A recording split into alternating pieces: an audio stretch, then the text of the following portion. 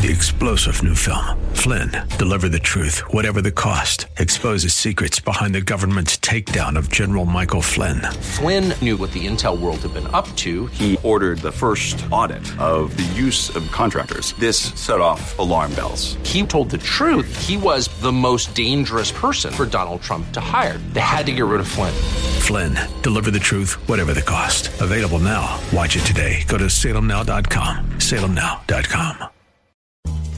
Thanks for listening to the Town Hall Review with Hugh Hewitt podcast, bringing to you the best voices on the stories and issues that matter. Helping make it all possible is the generous partnership with the Pepperdine Graduate School of Public Policy and ADF, the Alliance Defending Freedom. Here's another piece I'll trust you enjoy. If we say to ourselves, let us fight disease by locking ourselves in our homes and lysoling everything from an epidemiological standpoint, this makes no sense to us. We say you fight the disease by herd immunity. Herd immunity happens by people interacting. If you lock them in their houses, they're not interacting, you flatten the curve, you lengthen the disease cycle, well, you could get a secondary peak. We're the guinea pigs right now. We've never done this before. Right. Do you recognize that voice? It may be hard to recognize his face because somebody doesn't want to let you see who he is. He is Dr. Daniel Erickson, emergency physician and co-owner of the Accelerated Urgent Care Facility, where he gave a press conference not too long ago, which was videoed and which was loaded up onto YouTube with 5 million views, only then to be summarily deleted by YouTube for allegedly contravening the Google universe's community guidelines. And strangely enough, what happened next?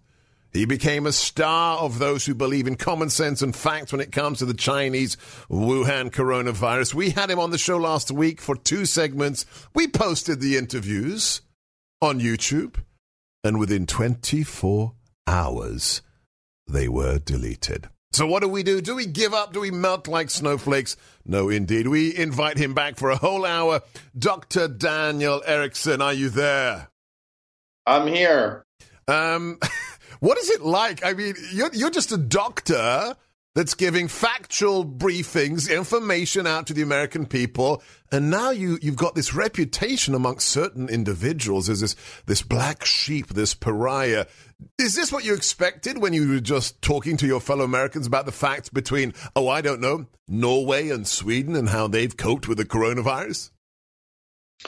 Well, I have to say, anybody who's doing research and speaking out, no matter what your topic is, the guys at Stanford, USC, they're getting attacked, they're getting vilified, and they're saying, we have degrees in this field, we're doing research, and people are acting like I'm some yahoo, doing experiments in my garage. So this is we're being attacked down political lines. People are attacking us based on their political ideology, because if you come at me with facts, I've got lots of data now from epidemiologists and from biostatisticians that are really sort of standing behind the kind of ideas we set forth. And I don't know that it's about facts anymore, because I think the facts really speak for themselves. Yes, they do. So let's walk through all the key things that we can use to buttress your arguments, your observations, and also the naysayers that want to censor the facts. So first things first, who is Dr. Daniel Erickson? At the beginning of your original video that was deleted, you talked about the fact that you'd studied virology, you'd studied epidemiology, you work in emergency care. Who are you and what's your training? What do you do today? Well, I'm a health science major from La Sierra University. I graduated cum laude in health sciences. What does that mean? I took biology, microbiology, 1 year of biochemistry. I took organic chemistry. I took general chemistry. So I had a undergraduate degree that was heavy in the sciences. Then I got into medical school, Western University. This is a DO university, and did 4 years there, where I took cadaveric dissection. I took biochemistry, again, reaffirming what I had in undergraduate, and then continued to study through medical school. I've done 2 full cadaveric dissections, which is basically you're taking these preserved bodies and studying them from the tip of your toe to the top of your head and taking examinations on them so that you understand how the body works. And so I did a 4-year residency, 1 year rotating, 3 years in emergency medicine. And people said, you misrepresented yourself as an ER doctor. Whatever you do your residency in is what you are. For instance, I'm not a rheumatologist. I'm not a neurosurgeon. I'm not a family practice doctor. I trained and bled for 4 years to be an emergency physician. Do I work in the ERs? No, I don't. Did I for years? Yes, I did. So what am I now? I own 7 facilities throughout California. We see patients, from 8 in the morning till midnight, 7 days a week. We test patients. We help employers test their patients. I'm an entrepreneur. I run the business now. I occasionally see patients when we get backed up. So my life really now has become more of an entrepreneur, providing health care from all aspects of society to Medi-Cal to PPOs. We do telemedicine so that I can come into your home if you don't want to get out.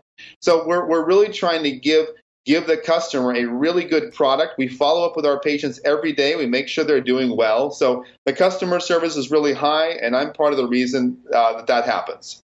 Fabulous. So, and then give us the circumstances of the 50-minute video that was posted and the one that garnered millions and millions of views before it was deleted by YouTube. I've watched the original version. I downloaded it. So, YouTube, I have the audio. So you can come and get me. You can try. And there is clearly a journalist or two in the room pushing back on you. Why did that video occur? What were the circumstances of that briefing? Well, the different stations were parked outside my building, and they would periodically say, hey, what do your numbers look like? So I said, well, I called the press conference, and I said, the 3 major networks, I said, why don't we get together, and I'll review my raw data, my data that has not been biostatistically analyzed. I said, I'm just going to present what I'm seeing. It's an opinion-based piece. So I said we had done 5,213 tests. We had done 340 positives. This is a PCR test. It's a nasal swab. It's a yes or no. It does not test immunity. And this is my raw data. And I said, it's about 6.5% of the population. If we do some speculating on this, California would have a couple million cases. And then, Stanford came out and looked at the Santa Clara study and said, we're finding probably 50 to 80,000 cases are based on our predictive model, whereas the county shows, 956, I think it was. So basically just saying, I think there's a lot more out there. We won't know until this whole thing is through. You asked for my opinion. I'm giving it to you. And then, I think people really took it the wrong way. I was trying to give a small community of 900,000 people a sense of what's going on. So I said the hospitals have low census. I called their CEOs. They said, we have ICU beds. We have surge capacity. We're ready for this. So I wanted the community to know we're ready.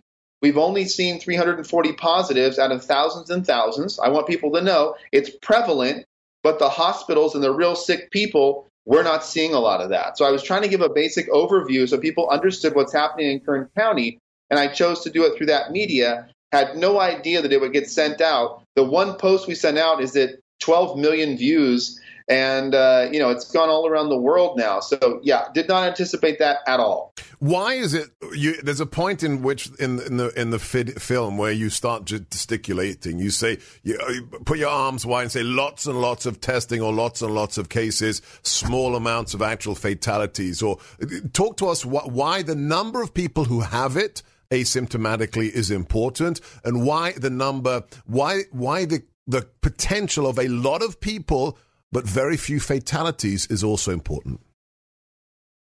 Well, I think, I read the CDC reports daily, and I know they just readjusted their volume down to 37,000, as you know.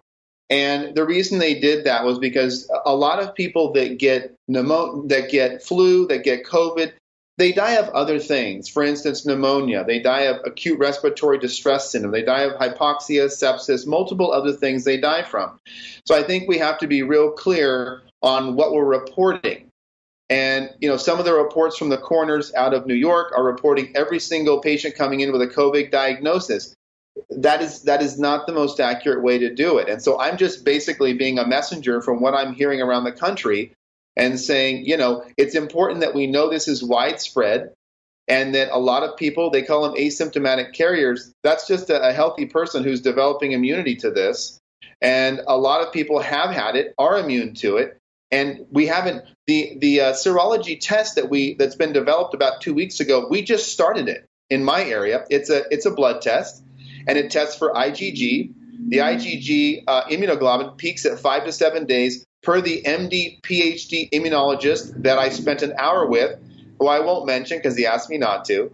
And he said, here's the data. And so he said, we'll know more as we do more testing. We'll be able to see that a lot of people are indeed immune and had little to no symptomatology. So I wanted people to understand 95% of people pretty much get over this and do really well with it.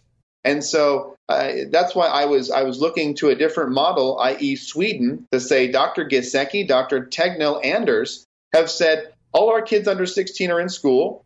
Most of our businesses are functioning. We're practicing some social distancing, mask wearing, groups under 50 are limited. They have a real common sense approach.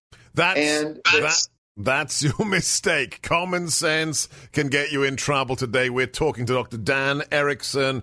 One of the key aspects of your original video before it was deleted with millions and millions of views was this concept that had been floating around in the media, Doctor, of herd immunity. And your video, I have to say, as somebody who's been following this very closely as a national radio host, yours was the clearest explication of what herd immunity is and why it's important. Will you explain to our listeners again what staying at home and isolating yourself does to your immune system and what the concept of herd immunity means when you're facing a virus? So since my video, I've really been watching the epidemiologists and infectious disease doctors and really asking and listening to how they're answering questions. And Dr. Witowski, who's a brilliant biostatistician out of New York, I said, is there good data for this sort of shelter in place? I mean, I understand the original concept of we saw what was happening in Wuhan and said, let's separate ourselves, let's see what happens. And after a couple months of data, I said, Dr. Witowski, do you think we should be sheltering in place? And his answer was, all that will do was it will flatten the curve, which lengthens the disease process. So how does herd immunity work? Herd immunity is, we do this every year, where the influenza comes in, we share it with each other. Some people are vaccinated, which gives them IgG immunity, which is long-term immunity. And some people get the virus from other people. And usually when the community gets 60 to 80%, is what the epidemiologists have told me, the virus burns out. So the vaccine helps us get to a position of herd immunity where the virus burns out quicker. That's the benefit of the vaccine.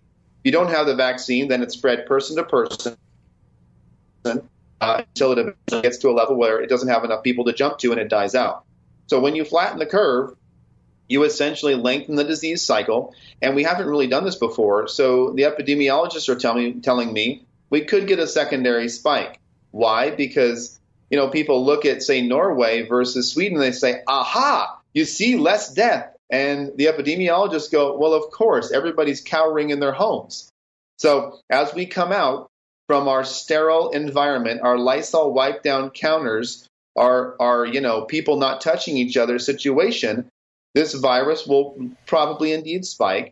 And our hospitals in Kern County have surge capacity. They are ready. I've talked to them. So herd immunity, the virus doesn't care if you're hiding. The virus will get herd immunity no matter what we do. And the epidemiologist, Dr. Gisecki, infectious disease, world-renowned, has said, I don't think it's going to matter much. So my question is, if it's not going to matter much whether we sheltered in place, should we be destroying the economy and dropping $2 to $4 trillion? Is the collateral damage indeed worse than the virus itself? That is what the president asked in a tweet about a month ago. Is the cure worse than the disease? In the last few minutes we have with you, Dr. Erickson, in this segment, also explain to us, because this was fabulous in your original video, some people say it's never going to be the same. We're going to come out of this and we're not going to shake hands and we'll be wiping everything down with Lysol. What does it do to our immune system if we perpetuate these concept of an aseptic world? I like using the child example. When you're a little child crawling on the ground, you're putting stuff in your mouth, you're picking up viruses and bacteria. You form antibody complexes, and your immune system is built. If you isolate a child in some kind of a hamster roller and don't allow their immune system to build, you indeed weaken them. So this is not a policy I've ever read about in my microbiology, and I'm not exactly sure where it's coming from. But that's not to say, and let's be clear, because we know the trolls are already getting ready, Dr. Erickson, this doesn't mean that those who are vulnerable, those who are immunosuppressed, shouldn't be protected or shouldn't be isolated in some way. What we're talking about is healthy individuals and how a healthy immune system operates. Is that correct? That's correct, and everybody knows that. It's when you have an illness, everybody knows you stay away from grandma.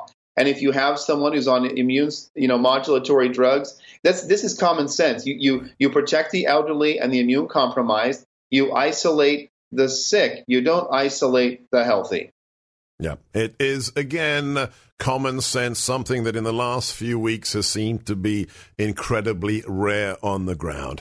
Let's proceed. I don't want to get you in trouble because you've walked the line of just facts, common sense. Let me test on you my biggest problem. I'm not a doctor of medicine. I'm a PhD of political science. But as far as health policy goes, and you must have studied health policy as a professional, health professional, the biggest problem to me seems this one-size-fits-none idea, that we have hot zones across the country. We have a global hot zone in New York, and South Dakota has to follow the same kind of guidelines as Manhattan. Surely when you have a whole state like South Dakota that has 9 fatalities from the coronavirus, there should be some kind of differentiation where the most vulnerable have to be sequestered and everybody else can get back to work. I'm not going to ask you to qualify that unless you wish to, but from the point of view of a health professional, what is the biggest obvious lesson learned already in our national response? Yeah, I think you said it right. I'm going to use California as an example. I live in a rural community. It's one of the biggest counties in California. It's 900,000 people. We're all spread out. We're not on top of each other. We don't ride subways. We're not in high-rise buildings with hundreds of people. The streets aren't packed with people. We're in individual cars. We go to work, go to school, and come home. And the death counts have been, last week was 7 out of almost 1 million people. And I looked at the data last week at the hospitals, and out of all the hospitals reported, there was 14 cases. So I say to myself, I think it's prudent that we look at each county. For instance, L.A. versus Kern County. Yes. L.A. has millions of people. They're on top of each other. They're riding buses. And maybe they do a little more of a strict policy. And then we also watch how many, both the incidence and prevalence of disease. So, and make sure we're making good decisions for each county. Because, yeah, like you said, when you have a policy the same for New York as Kern County, you end up having these strict policies. They've been calling them draconian measures that essentially don't fit the amount of disease we have in Kern County. And so you're locking down businesses. I have people calling me with anxiety, people with depression. I have firsthand families calling me with suicide attempts for their 23-year-old son, who got laid off and has some depression. He took a bunch of pills. He's actually in the hospital, intubated right now. So I'm seeing all this, and people say, "Where's your data?" And I say, I'm talking to doctors and people in the community. This is what I'm hearing. I don't have double-blind, placebo-controlled, peer-reviewed journals to say this. It's only been 2 months. Yeah. We have to take a rational approach and say, I talked to a doctor in Wisconsin, and he's telling me his side of the story. And then there's a doctor in New York, as you know, Dr. Daniel Murphy, who gave a public comment. He's had COVID. He said, I've been tracking this for a month now, and the disease is starting to let up, and I think we should go back to work. Because now the secondary effects of COVID, the out of work, the joblessness, the alcohol, the depression, are becoming the major problem and not COVID itself. So we only have a minute with you in this segment left, and then we'll return. But this is not hyperbolic, and it's not hypothetical. When we have months of shutdown, when we have people losing their livelihoods, it's incontrovertible, is it not, that the psychological ramifications could be as serious, if not more serious, than those that the actual primary disease causes. In 2008, we saw a very serious spike in male suicide rates. Correct, doctor? Well, yeah, and you got to figure economic collapse affects every single soul, outside of the government. A lot of us aren't getting paychecks. A lot of us are laid off, furloughed, out of work. COVID affects some people. The collateral damage of the economy affects all souls in the economy. Yeah, wonderful, wonderful point. Dr. Erickson, it's kind of gone by the wayside to a certain extent, but for the last month it was all about projections. 2.2 million Americans are going to die, that we had to listen to Imperial College, to this individual, Dr. Ferguson, and then he said, oops, maybe I was wrong. Constant downgrading by the Institute of Medical Metrics, the Institute of Medical Health Measurements here in the United States. Can you explain to laymen and women why a projection is not necessarily written, the 10 Commandments carved by God's finger on stone tablets? I think Dr. Giesecke and Witowski, I've heard them make some comments about how these projection models are kind of an academic exercise that are rarely accurate. So it kind of gives them a basis to go from when we don't have a lot of good data. I like what my friend, not my friend, this is Dr. Scott Atlas. He's a senior fellow at Stanford's Hoover Institution. He argued, and I quote him here, "The appropriate policy based on fundamental biology and the evidence already in hand is a more focused strategy that would be to protect the known vulnerable, self-isolate the mildly sick, and open most workplaces and small businesses with some prudent large group precautions. Let's stop underemphasizing empirical evidence, instead doubling down on hypothetical models. Facts matter."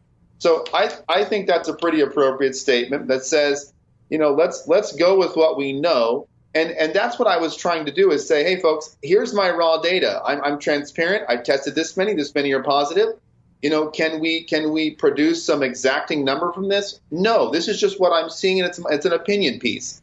And then I'm seeing these guys say kind of the same thing, like, let's not shoot from the hip. Let's take the data we know and make some predictions that are a little more accurate. And there seems to be a philosophical misunderstanding, especially amongst the media, who say you're not allowed to question anything if a group of doctors says something. Is empirical data, Dr. Erickson, the same as consensus or majority opinion? Surely empirical data is not the same as majority opinion. No, and people keep asking this. This is a great question that Sweden's had to field. They basically said, Sweden, the whole world doesn't agree with you. And Sweden kind of has this attitude of, well, if everyone's jumping off a cliff,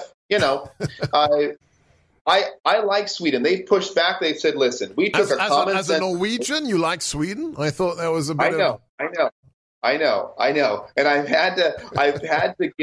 have to give credit where credit is due. Sweden has stood as a bright light. They have shown the truth out there. Their model is working, and it didn't crush their economy. Explain their model. What's different about what our Scandinavian friends in Sweden did? Okay, Norway has about half the population of Sweden, and they went into a strict lockdown. Sweden obviously said kids under 16 are in school, business are still in play, restaurants are open. We're gonna tell the Swedish people that we have a good relationship with, that you need to social distance so that we can control how this thing moves through our country. They were prepared for surge capacity. Their death rate was 245 per million, whereas when I look at the UK, they had a death rate of about 360 per million. So I'm going, UK was in full lockdown, economic free fall, and the results did not show much improvement. And this is why I go back to what the epidemiologist Dr. Giesecke, the great one in Sweden, said, this virus is going to move through these communities no matter what you do. Human beings are social creatures. We will interact. We will have deliveries. We will go see our doctor. Pastors will visit patients in the hospital. This disease will move through. So the initial lockdown was to control the flow into the hospitals, which we did. And now I'm saying, I think President Trump and Pence and Fauci did a great job initially. Let's slow the control of the virus. And now that we've done that, maybe it's time to pivot and get us open in a stepwise fashion. Dr. Gesicki said it's like coming down a ladder. He said, they asked him, what should the United States do? And he said, open up the schools, watch the disease process. If it's well controlled, open up small businesses in a stepwise fashion. That seems rational to me and based on good science. Well, it's happening at least some places in the United States. Florida is already in phase 1 of their reopening. Restaurants, businesses are allowed to reopen at 25% capacity. That seems commonsensical, that you're not going to slide down the ladder taking 5 rungs at a time, but step by step. But we are seeing other states, California and New York, that are saying it could be a year, it could be a year and a half. And Governor Cuomo saying we're going to keep locked down until there's a vaccine. Well, guess what, Governor Cuomo? We don't still have a vaccine for AIDS. So you prepared to keep New York locked down for 30, 40 years? Sheer insanity. We don't rehearse this. I didn't ask you if I could ask you this question. Can I just probe a little personal detail here? What's it been like for you after that video posted? You know, it's been a media storm. I mean, I've never been on media before. I have been voted. I've been for 8 years. I told my media staff, I don't want to be on our billboards. I don't want to do commercials. I want to build a brand for the brand itself. And then now they're laughing at me, going, "Look at you now." I said, I know. I didn't want this. I was trying to communicate with a small community. And then it went. I mean, I'm getting calls from New Zealand, people from Asia, New York, all over the place contacting me, and I'm going, oh, Lord, what happened? I was this private guy just trying to run a good company, and now I have this platform. So I just really want to really use it to build our country back, get us back to work, and be part of the solution. You know, I really don't want to stir up things. I want to be part of a solution. That is the American can-do spirit. I'm just thinking off the top of my head here. Would you be open coming back? We've exploited you for a week now, but perhaps in the near future, next week or after that, would you come back and potentially take calls from our listeners about coronavirus? Yeah, I'd be happy to. I think most of the answers at this point are pretty straightforward. So, yeah, I'd be happy to. Fabulous. That's the spirit. That's why you have become such a sensation nationally and internationally, because it's not about sensationalism. It's not about a narrative, a conventional wisdom that cannot be gainsaid. It's about looking at the facts, the data, asking the simple, correct questions, and applying common sense, which is as it should be. And, of course, I think it's time for you to visit the White House. We'll keep you posted on that one, Dr. Erickson. Stay in touch. Keep doing what you do. Follow this man at acceleratedurgentcare.com. Thanks for listening to the Town Hall Review. Our program is coming today in partnership with the Pepperdine Graduate School of Public Policy. It's America's most unique graduate leadership programs offered on Pepperdine's breathtaking campus in Malibu, California. Learn more at publicpolicy.pepperdine.edu. If you're enjoying the podcast, please tell a friend to go to Town Hall Review and sign up as well today.